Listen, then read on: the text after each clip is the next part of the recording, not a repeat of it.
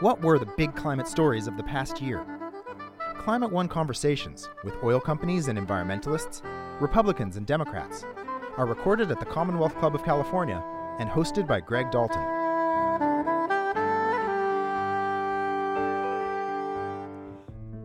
I'm Devin Strolovich. The recent Camp Fire in California's Butte County, which killed 88 people and burned nearly 14,000 structures, was the most destructive wildfire in the state's history. Within 2 hours of the start of that fire, there were 100 spot fires starting in downtown Paradise. Our firefighters spent all of their time that first 12 plus hours just keeping the people from being overtaken by the fire. Tom Porter is Chief of Strategic Planning at the California Department of Forestry and Fire. He and his CAL FIRE colleagues are the first line of defense for people living on the front lines. But the Camp Fire wasn't just a big story for those in immediate danger. That smoke level over those 10 to 12 days changed all of our minds about fire and just the horror that was coming through the media. It was eye-opening to everybody in a very visceral way. Maggie Kelly is professor of environmental science policy at UC Berkeley. Smoke from the Camp Fire blanketed the San Francisco Bay Area with unhealthy air for nearly 2 weeks, just a year after wildfires in nearby wine country had caused similar conditions. We're going to see other natural hazards hitting us with greater frequency in the same way that we're experiencing fire. Keith Gillis is chair of the California Board of Forestry and Fire Protection and professor of forest economics at UC Berkeley. He joined Maggie Kelly and Tom Porter on the Commonwealth Club stage to talk about what became one of the year's breakthrough climate stories. But first, Greg sits down with veteran climate reporter David Roberts to ask about the year's other big stories. Roberts earned a wide following covering climate for Grist. He eventually got so burned out that he walked away from the climate beat for a time, but he's back now writing some of the most incisive climate articles anywhere for Vox. So David Roberts, what are the top climate stories in your view of 2018?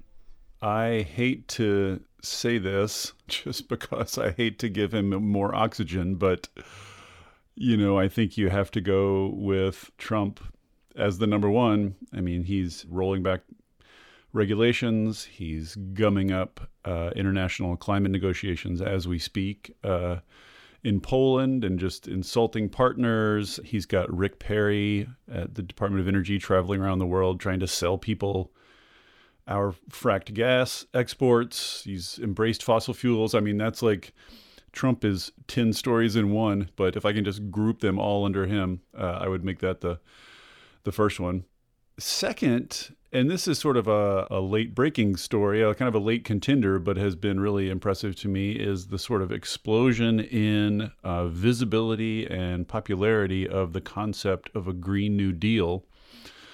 I think there's been kind of a lack on the left or in the Democratic Party of a big positive climate policy vision since cap and trade, died in 2009. Really, there's been some flailing around, but no real consensus on what comes next or what the big bid ought to be. And I think sort of the Green New Deal has kind of come along and filled that hole. Like it's been amazing to me to see people sort of gather around it.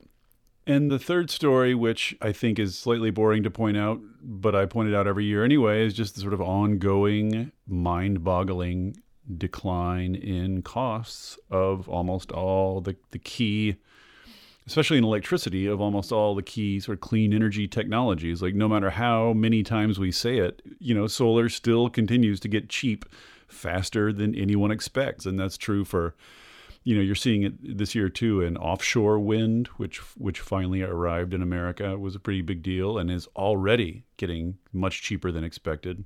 Batteries, storage are getting cheaper faster than expected. So I don't know that any particular event this year symbolizes that perfectly, but it's ongoing and continuing past where anyone expected it to continue. Let's drill into those. You wrote a story earlier in the year on affordable clean energy, picked up on some reporting from Nathaniel Johnson at Grist, where you used to be, noting that the EPA cited that the Affordable Clean Energy plan, which is the replacement to the Obama electricity plan, EPA said it would save $6.4 billion in compliance costs for energy suppliers. And it also said right there in its report that it would raise health costs by $16 to $75 billion. So their own numbers are putting it right there that for those who care to dig into the reports, that their numbers are saying that they're going to cause more public harm, but they're going to save some companies some money. They're doing this right out in public. Yeah, I mean, that's kind of the meta story of the Trump years, isn't it? Is everything that the sort of U.S. conservative movement has been doing and thinking and wanting has been utterly stripped of all pretense, right? I mean, you don't even have to dig into the report. It's been well known for years, ever since the EPA started sort of analyzing how the Clean Air Act is doing. It's been known for years that restrictions on air pollution pay for themselves many times over in health savings. Like, that's been a consistent result of every analysis ever in history. And it uses government numbers. So they don't have any other set of numbers to use, so if they're going to roll back pollution regulations, that's what the numbers are going to say. Now, the one thing I would say is this is one case where you see the lingering effects of competent bureaucracy that preceded Trump, right? Like, they did good work and they figured out how much air, particulate pollution costs and how much it hurts people. And they put that on record. If Trump is in power long enough, if he runs the EPA long enough, eventually that he'll get rid of that too, right? I mean, he will complete his conversion of the bureaucracy into sort of ideological hacks. And then, those numbers, then they'll have a different set of numbers, right? But we're sort of in this weird period where it's a new government, but they're still using a lot of the kind of civil servants and a lot of the sort of information that the previous administration generated. There are positive stories. You noted that U.S. emissions, greenhouse gas emissions, are down 28% from 2005. The range for the Obama Clean Power Plan was of 19 to 32% reduction by 2030. So already the United States, despite Trump, is meeting the Clean Power Plan. That's a very positive story. Despite Trump, the Obama goals are being met. Even though Trump's attacking them, they're happening. Yes, but note that Trump is simultaneously attacking the regulations that produced those declines in emissions and celebrating those declines in emissions as justification for why they don't need to do more, right? Or why they don't need to stay in the Paris Treaty. They're sort of taking credit for them even as they try to destroy them. I mean, this is not necessarily a story that environmentalists like to hear, but the real fact of the matter is that 2 or 3 trends helped reduce emissions in America. One was fracking, was the production of an enormous amount of cheap natural gas. And that's, more than anything else, what has killed coal. And then renewables, got so cheap so fast, and efficiency always is underestimated and always ends up playing a bigger role than people think it's going to. And so all that stuff kind of came together, and there's air pollution policy or even climate policy or even energy policy is basically a marginal driver compared to those big economic and population and technology trends ultimately have much more effect than these decisions. So yes, I mean, it's incredibly positive that those trends are going in the right direction, but and I know, and the IPCC knows that it's not enough. It's not enough, not fast enough. Right, and some of the macro trends are going in the other directions. Global emissions are ticking up after being soft for 5 years. So there are some very troubling signs in the macro numbers that we're seeing. So on the Green New Deal, that has kind of captured imagination. There's a very telegenic, charismatic front person who was working in a restaurant and knocked off a senior congressman, and now she's the flag carrier and, leading sit-ins in Nancy Pelosi's office. So let's drill into that one a little bit. I mean, are we seeing 2008 all over again with green jobs and Van Jones? And I feel a little bit like I've seen this movie before. Well, this is sort of the curse of being in climate policy for long enough is that there are no new stories left, right? Right. You get this fresh wave of young people who come along and say, hey, maybe let's talk about it from an economic point of view rather than polar bears. I'm like, oh, I wish we had thought of that. But I mean, I think the political reality is you try these things over and over again until they work, right? And it wasn't like the sort of zeitgeist, for whatever reason, wasn't really ready in 2008 for that message. And I don't think that message was really quite coherent and as worked out at that point. And also, I think you can't distinguish the Green New Deal as it's playing a role today in politics from the sort of resurgent popularity and power of the left wing of the Democratic Party. Like, that's the thing, is like Van Jones was trying to sort of advance the green jobs narrative within this larger context of kind of caution and the idea that we had to use market mechanisms and we had to make the, bipartisanship and all this sort of institutional caution that sort of characterized things back then. I think that's mostly gone. And so the green jobs message has become something much more muscular and sweeping. There's a huge investment piece now. And you have Alexandria Ocasio-Cortez out saying, why should we have to explain how to pay for this? You guys don't explain how to pay for your tax cuts or your giant military bloat, right? This idea that Democrats uniquely have to take unpleasant medicine alongside anything good they want. She just rejects that. And that's new. So I think the program itself has changed a bit, and the political circumstances have changed wildly. In fact, you note that former Republican Senate leader Trent Lott and John Breaux, another Democratic former senator who both have represented the oil industry, Trent Lott told the Wall Street Journal earlier this year, the tide is turning, unquote, on this issue. There's the Baker-Schultz fee and dividend plan. Some of the elders of the George H.W. Bush era of Republicans with support from Walmart and others are coming forward with their own plan to price carbon. So does that suggest that carbon pricing is rising on the agenda on both the left and the right, in which there's a potential bipartisan solution on this somewhere, a deal to be made?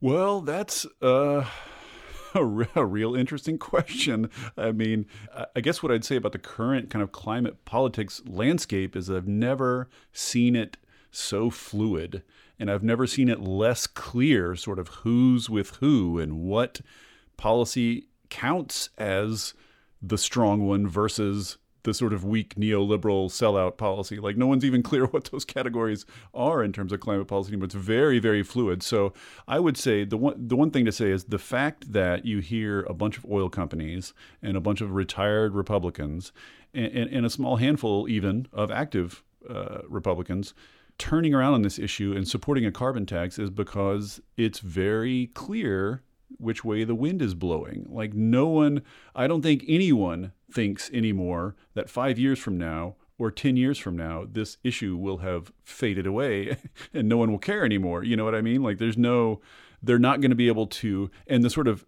just straight denialism that they've sort of been winking at and getting away with up to now is not working anymore. It's making them look like idiots. So there's a sense among the sort of smarter, more strategic crowd among conservatism, what's left of it, that they've got to do something new on this. They need some new position. And you sort of see people like kind of Marco Rubio sort of flailing around looking for the right rhetorical sort of stance. He's like, we know the climate is changing, right? I'm not a denier. We know the climate is changing. We're just not sure how much people play a role, which, of course, as you and I know, is a lie. That's one thing we're actually very sure about.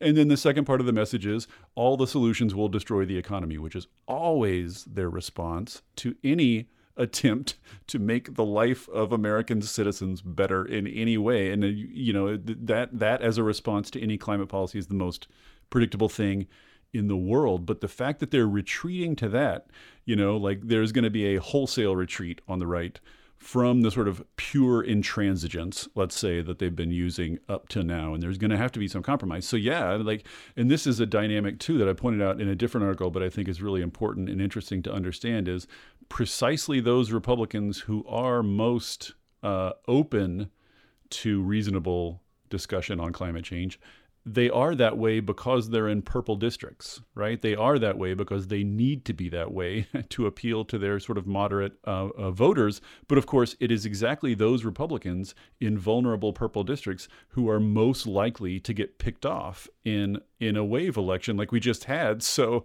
what you're seeing is the Republican Party getting whittled down to its most extreme elements. So even if the kind of larger Republican world might be shifting a little bit, the actual Republican caucus in Congress is only getting nuttier in the meantime. You're listening to a Climate One conversation about the big climate stories of 2018. Coming up, more of Greg Dalton's conversation with Vox reporter David Roberts, plus a panel discussion about the impacts of this year's record-breaking wildfires. Everybody was talking about this as a connected to those people in Paradise. We were connected to everybody. I think it really grounded us. That's up next when Climate One continues.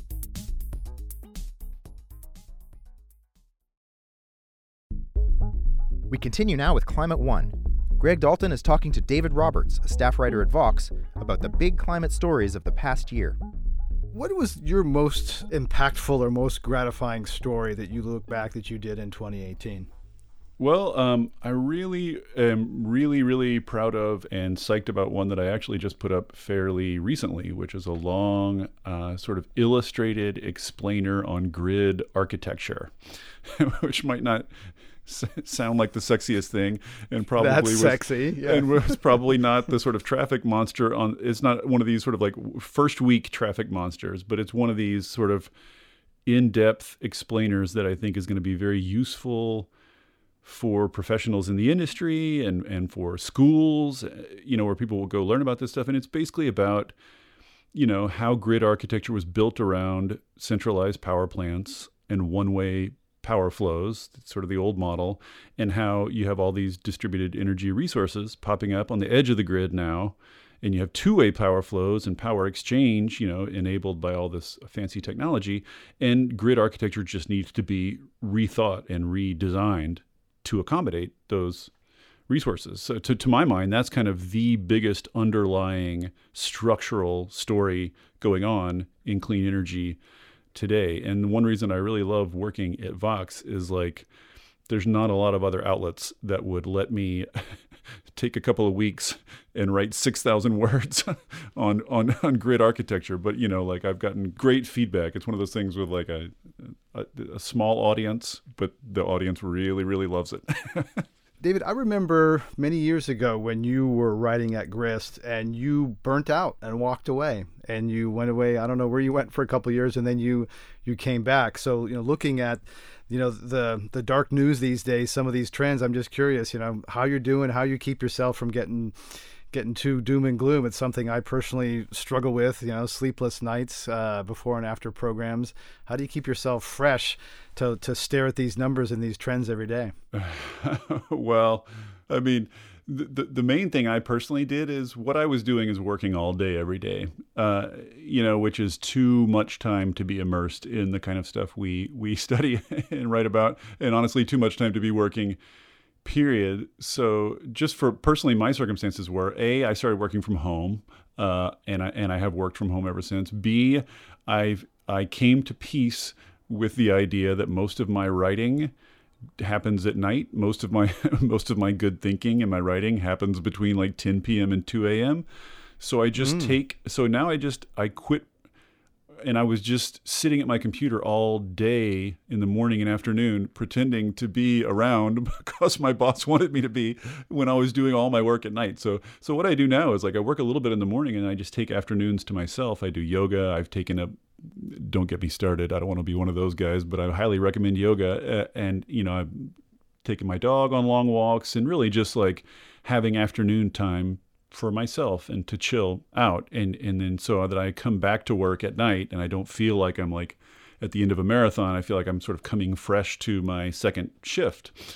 And just getting more sleep and becoming more flexible and becoming more physically fit has had an enormous effect on my mental sharpness. It's really, this is, it's not a revelation, I guess, but your physical health. If you're in the sort of industry where you need to be thinking a lot, thinking and talking and writing a lot, your physical health really does matter.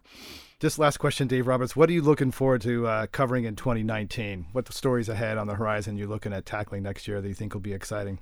Well, as a longtime politics nerd, if you can sort of set aside the apocalyptic consequences lurking in the background, just on a purely sort of a dramatic level, politics is fascinating these days. Seeing how divided government works with Trump in power versus Nancy Pelosi, like that's fascinating. Like seeing how much this young, energized climate movement can pull Pelosi is fascinating, and how far she can pull her caucus. That's fascinating. And so, this is all jockeying in preparation for 2020. So, of course, there's 572 Democrats lining up to run for president in 2020, and they're all going to be making moves over the next year. So just as someone who appreciates just the spectacle of politics, it is going to be a fascinating year full of nonstop action. For people who wanted a respite from the sort of relentlessness of the news of the last 2 years, I don't think that's coming. You're in Washington, the Seattle area. Your governor, Jay Inslee, is probably one of after Jerry Brown, I would say one of the politicians in the country that cares most deeply, knows most deeply the climate issue, potential presidential contender. You think he gets in? If he does, will he be able to put climate on the agenda for the debate? Oh, he's running, or let's say he's definitely looking into it. I don't know if he'll make the final decision to jump in, but I think he's been had his eyes, slightly higher than where he is his whole career. So yeah, he'd be running, and he would definitely put climate at the center. But I think the thing is, I don't think you're going to get a Democratic nominee at the end of this process running in 2020 who is not listing climate among their top 2 or 3 issues. I just think the party has shifted. The zeitgeist, the society has shifted, climate has shifted. So, everything has shifted, and I don't think it's possible to be a Democrat without being sincerely, not just in a hand-wavy way, but sincerely committed to doing something big about this problem. I think that's going to be true of whoever the candidate is. David Roberts, thanks for coming on Climate One. Thanks a lot. It was fun. Greg Dalton has been talking to Vox reporter David Roberts about covering climate in 2018. You're listening to Climate One. We turn now to one of the year's breakthrough stories, as Greg welcomes a panel of wildfire experts to talk about preparing for a future of more intense and more frequent wildfires. Keith Gillis, chair of the California Board of Forestry and Fire Protection. Maggie Kelly, professor of environmental science policy at UC Berkeley. And Tom Porter, chief of strategic planning at the California Department of Forestry and Fire, or CAL FIRE. Here again is your host, Greg Dalton. Tom Porter, you live this, you're a professional fire person. Take us to the front lines and some of the moments, what it's like to be there through this over time, some of these wildfires in California. Yeah, and I really wanted to kind of take the opportunity to kind of take you through a little piece of time again. 1970, I was just a little kid. And I was growing up in the mountains of San Diego, and I remember vividly watching for 3, maybe 4 days, a plume of smoke move across the southern horizon. And it moved from due south of my home way off toward the coast. And when I was of age and learned about what fires are and that I lived in fire country, found that was the Laguna Fire, 1970 in San Diego. At the time and for many years after, the largest fire in California history. That fire kind of framed my upbringing as far as what fire was, knowing all that. Move forward, college, UC Berkeley. I was Keith's student, among a few others of us. The Tunnel Fire. These 2 events, so that was 1991. There's 21 years. Those were career fires, both of those. were career fires for firefighters. One that you would see once, maybe twice in a career, if you were lucky. And you would be able to carry that through your career and be able to talk with all the firefighters that were coming up about your career fire and what it means and what you need to be ready for and train for. Okay. Now it's 2003. I'm a professional forester and firefighter back in San Diego, and the Cedar Fire breaks.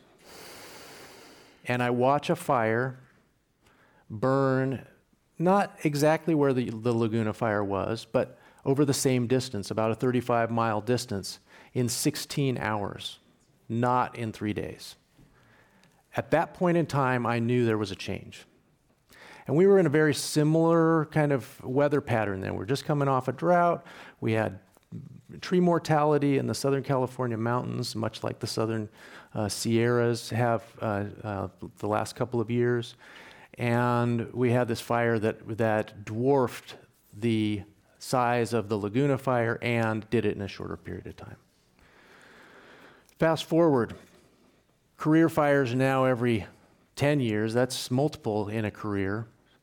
And then you get into the late 2000s, and we have fires that are occurring in the 50 to 100,000 acre realm, which was kind of the benchmark place for a career fire, somewhere between 50 and 100,000 acres. Now we're having multiple 100,000 acre fires every year. So there is a change, and the change is migrating. We saw it first in Southern California. We're seeing it migrate north. And it is very much related to what's happening with the climate. And so preparing for that is kind of where we find ourselves. We're behind the curve, but we have been seeing it, we have been watching, we are understanding that there are changes. And so I'm afraid of where we are and what we saw with the Camp Fire.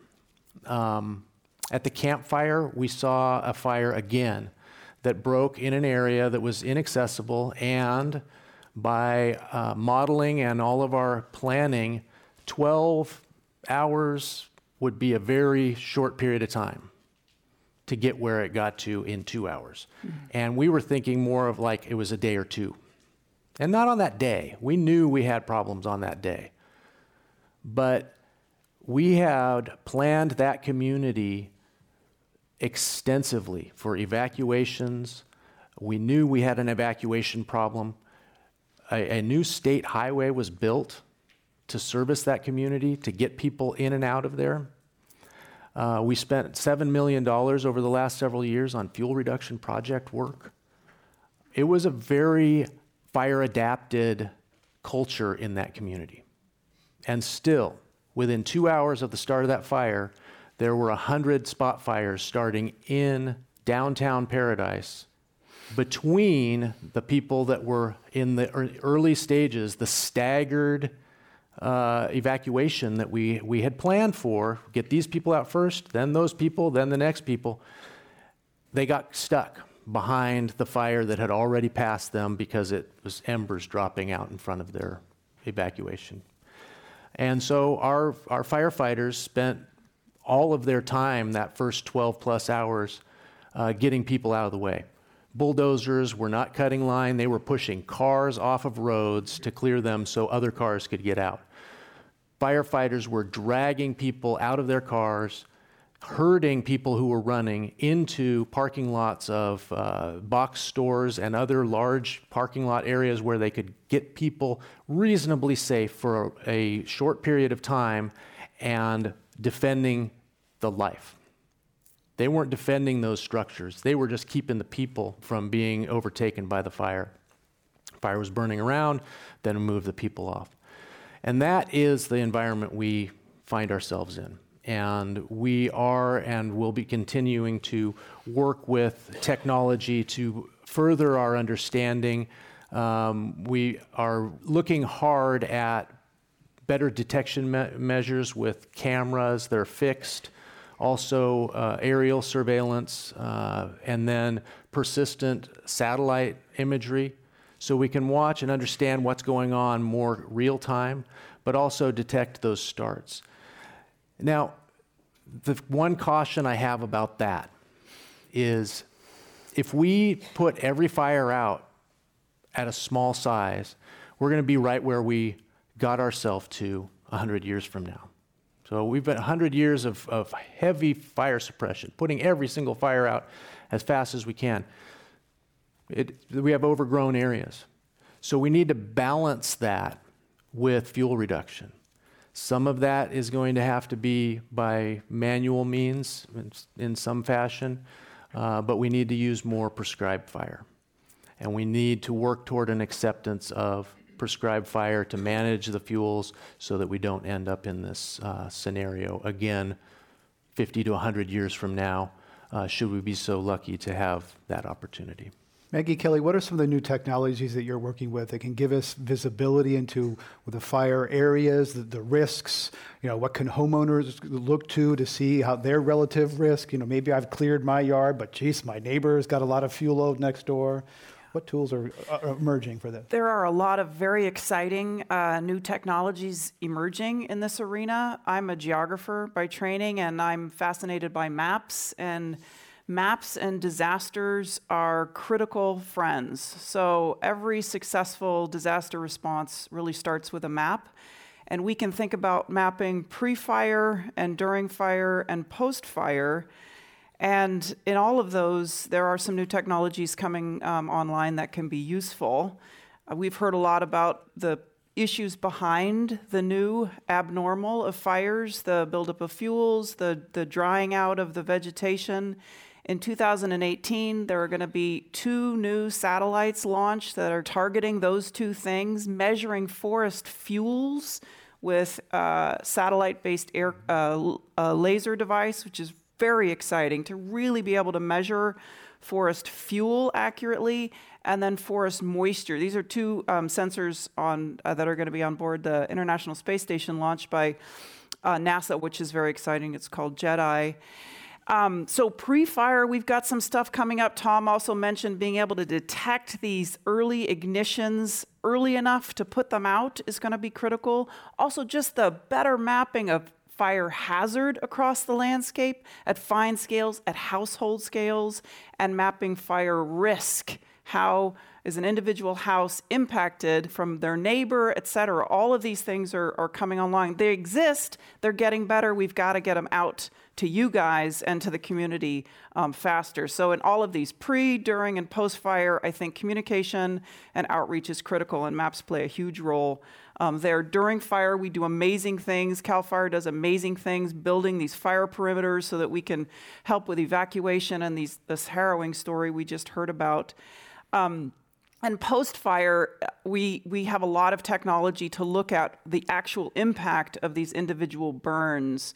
We do these from satellite-based remote sensing. There's been a satellite or a series of satellites that the U.S. launched 40 years ago. It's called Landsat, and it's still up there, and it's still cranking, and it's still great. And it provides a global, standardized look at the impact and the intensity of burns. So all of these things together form this very sophisticated mapping capacity that can be brought to bear for fires and other disturbances. But we've also got to think about ways to enable all of you. These guys are the front line of the fires, but you guys are the next front line. And so we've got to be able to find ways to get these technologies in your hands so that we can have people respond quicker when there is an emergency, such as something like these new normal fires. You're listening to a Climate One conversation about the breakthrough stories of 2018. Coming up, Greg Dalton hears more about adapting to the new abnormal of more frequent, more intense wildfires. What we have modeled is not what's happening. We modeled what we expected to happen based on the past, and that's not what's been happening. That's up next when Climate One continues.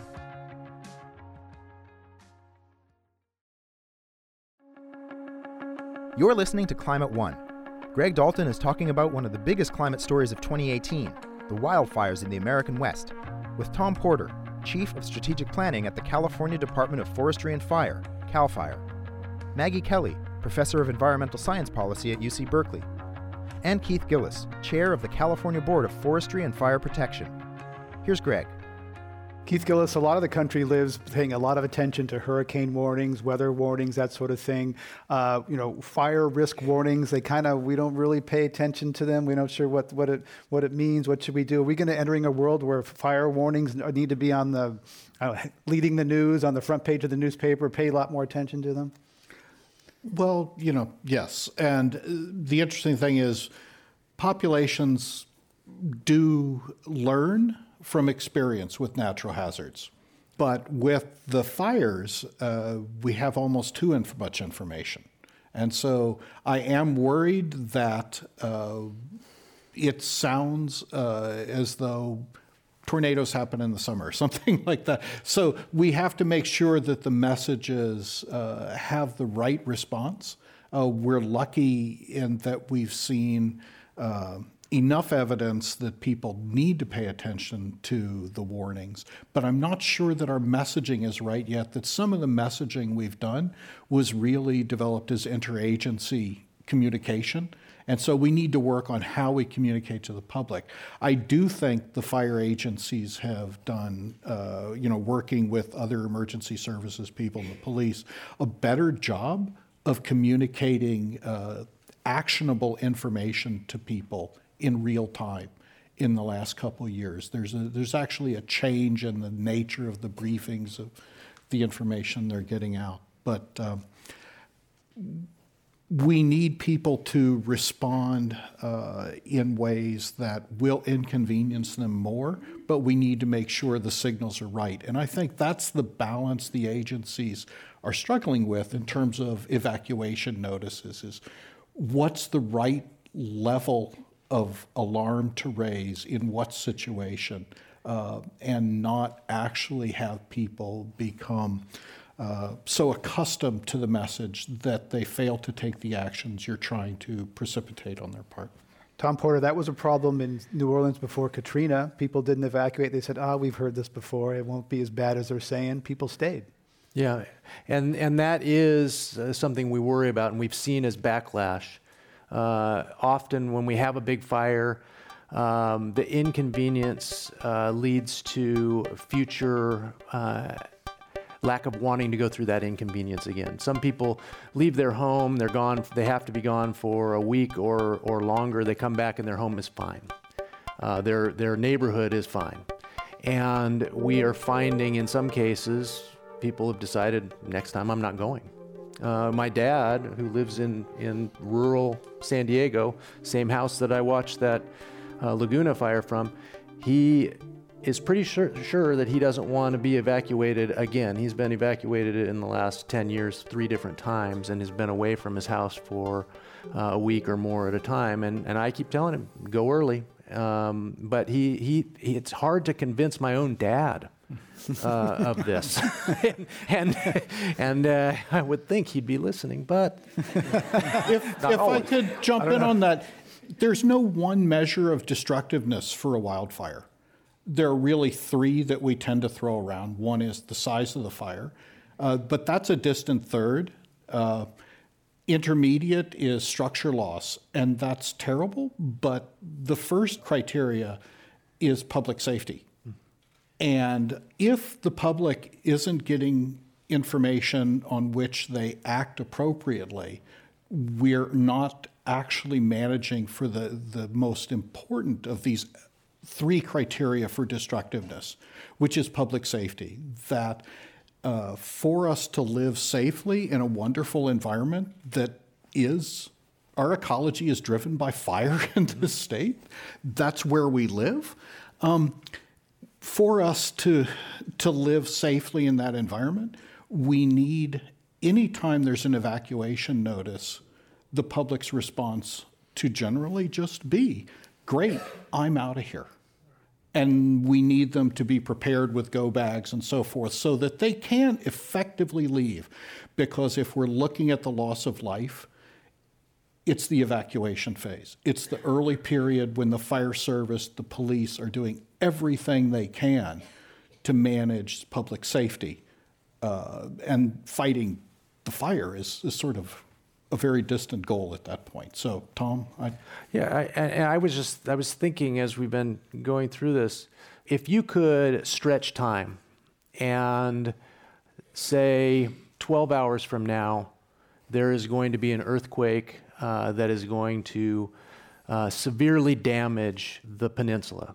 If we could say it's going to happen in 12 hours, 98% chance. Would you leave? And I think where we are we're getting close with wildfire weather. And we're getting close. The utilities are freaked out. They're doing public safety power shutdowns throughout the state. And I'm not sure it's not with good reason. I know there's good intention there. There's also some other concerns about their own cost. I understand that. But it is public safety power shutdown. And people are up in arms in some areas about that. And again, it's an inconvenience thing. Your power might not be back on for a week. But if it stops that fire from starting upwind of your location, Californians need to wake up and realize that every acre in California can and will burn someday. Yes. But it's your reference to things like hurricanes with climate change that make this a national topic about our entire societal response to natural hazards. Because in the case of hurricanes, their paths, the number and frequency of high-intensity hurricanes, the evidence is mounting from scientists that I know personally that we're going to see other natural hazards hitting us with greater frequency in the same way that we're experiencing fire. Tom Porter, we've heard some things about the role of wind speed. Tell us how important that is and how the wind speeds we're seeing now in these fires are different than what you've seen earlier. What we're seeing is as wind speed increases, and it depends on the depth of the wind too, how far up in the atmosphere or close to the surface those sources of wind are. But in a lot of cases, we are seeing winds that are carrying high altitude speeds at a lower altitude, if that makes sense, and carrying embers and fire much further and faster than normal. And just in the case of the Camp Fire that burned Paradise, Magalia, Concow, and other communities, there's a dogleg or a bend in the Feather River Canyon where this fire started. And typically the winds, even with a moderate kind of northeast wind, would funnel down the canyon. And that's not what happened in this case. The fire went straight up and over two ridges and ended up in Paradise in 2 hours. The fires that happened prior to this, and this is what I was talking about previously with what we have modeled is not what's happening. We modeled what we expected to happen based on the past, and that's not what's been happening. So those fires usually would have done a turn a little bit to the south and gone more toward Oroville, Lake Oroville, and then would have come up into the community from a different place. That's not what happened. So the wind speed, the frequency of these foehn winds, east winds that are coming off of the dry land mass, that is making a difference as well. If you're just joining us, we're talking about the fires in Northern California with Tom Porter, Chief Strategic Planning at CAL FIRE, Keith Gillis, Chair of the California Board of Forestry, and Maggie Kelly, Professor of Environmental Science Policy at Berkeley. I'm Greg Dalton. Maggie Kelly, fire has always been here in California, we've been hearing, but it came into the Bay Area in our lives, in our lungs, in a way that it really hadn't before this year for such a long period of time. Air quality like Beijing, seeing respiratory masks on young people. Tell us about how that kind of punctured our consciousness and brought something that used to be over there into our lungs and our lives. I think that's absolutely true. Those 10 to 12 days, I think, really changed all of our minds about fire and just the horror that was coming through the media. We were hearing about what was happening in Paradise and then seeing what was happening down in Malibu. On the heels, really, of last year's Sonoma-Napa fire complex, it was eye-opening to everybody in a very visceral way. as a mapper and a technologist, I also was just incredibly amazed at the way every single person I was talking to was looking at purple air, was looking at the earth wind patterns, trying to anticipate when the winds were going to shift. Everybody was talking about this as a connected, we were connected to those people in Paradise. We were connected to everybody. I think it really grounded us in a way. I think California, we're at the cutting edge of climate change in terms of its impact, and I believe we're at the cutting edge of climate change in terms of adaptation, and I think we can make fire a huge part of that statewide portfolio. I'd like to see much more statewide money being put to all of the things we're talking about, but also this science communication. How do we do outreach? How do we have smarter fire-safe communities? How do we spread the message pre, during, and post fires? And of course, I think maps are part of all of that. But I really think this has been a game changer year, and we've got to make some changes. Tom Porter, you're focused a lot on the fires ahead, but I'd like to quote something I saw on Nextdoor, which is this application for neighborhoods here in San Francisco, where people went on and they said, "Hey, I'd like to suggest that you don't burn wood in your fireplace this year because," as one person said, where people are traumatized from fires and smoke. It'd be great if people didn't burn fires in their fireplaces these days, and there was a robust debate about it going gas, et cetera. You deal with the post-fire trauma all the time. Is that coming into consciousness in urban areas? Yes, and that's something that we see pretty regularly. People who have had kind of a visceral response to something that's been scary or uncomfortable, and in this case for a very long term. That smell of smoke does bring back all of those thoughts, memories, and concerns. I'm afraid if we go too far down that road, we need to remember that there's good smoke and bad smoke. And on a day like today, we have a cool, more damp kind of condition that's going on. And we need to be able to utilize those kind of days for some of the fuel work that I was talking about. Now, burning fuel wood in your fireplace, that's something that brings back a very warm feeling to many of us as well. And I think it's an important piece of our psyche to be able to be close to and with fire. And I think we still need to have that opportunity. But again, for the broader public good, there are air quality issues that we need to watch for, and then we also need to look at managing our environment as well. Keith Gillis, one innovation that's coming forward is something called the Forest Resilience Bond, which is $4 million. There's a couple of foundations, an investment firm, and an insurance company trying to get people to make money by raking the forest or at least, clearing up the forest. And so this is because, let's be clear, I mean, CAL FIRE and the government's not going to have enough money to do all this. So is there a way for markets to come in and for there to be profit and kind of reducing fuel loads in forests? I am an economist, so I am always thinking, how do you do this other than just on the general public ledger? So they just had the first forest bond close, I believe, last week. And the idea there is that there are parties like water districts that would benefit from the fact that there's a direct relationship between forest stocking and water yield from a watershed. Some of the earliest experiments in hydrology at Hubbard Brook showed that linkage very clearly. There's also the issue of a more resilient landscape with lower stocking could result in less sediment and debris moving into water impoundments, which is a major cost.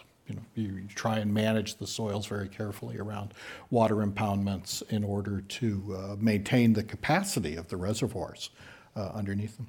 And so, there's some cases where if we can establish a credible link between the costs of, say, a water district or an insurance company and activities in the forest, that there's an additional source of fund in addition to the cap and trade funds or whatever that the state is using to do work like this. And that same principle extends to if we can have a viable source of wood coming especially off the public lands that could support a biomass energy. It could well be that people will make the $10 to $100 million investment in facilities that will utilize some of that material and make the drain on the public coffers to do vegetation management proximate to communities quite a bit reduced. So market solutions are always great.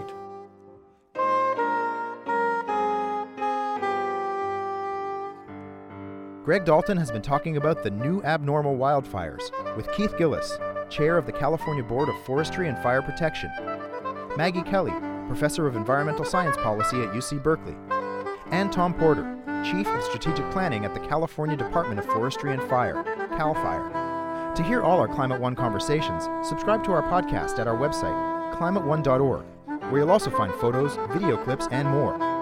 If you like the program, please let us know by writing a review on iTunes or wherever you get your podcasts. And join us next year for more conversations about energy, the economy, and the environment.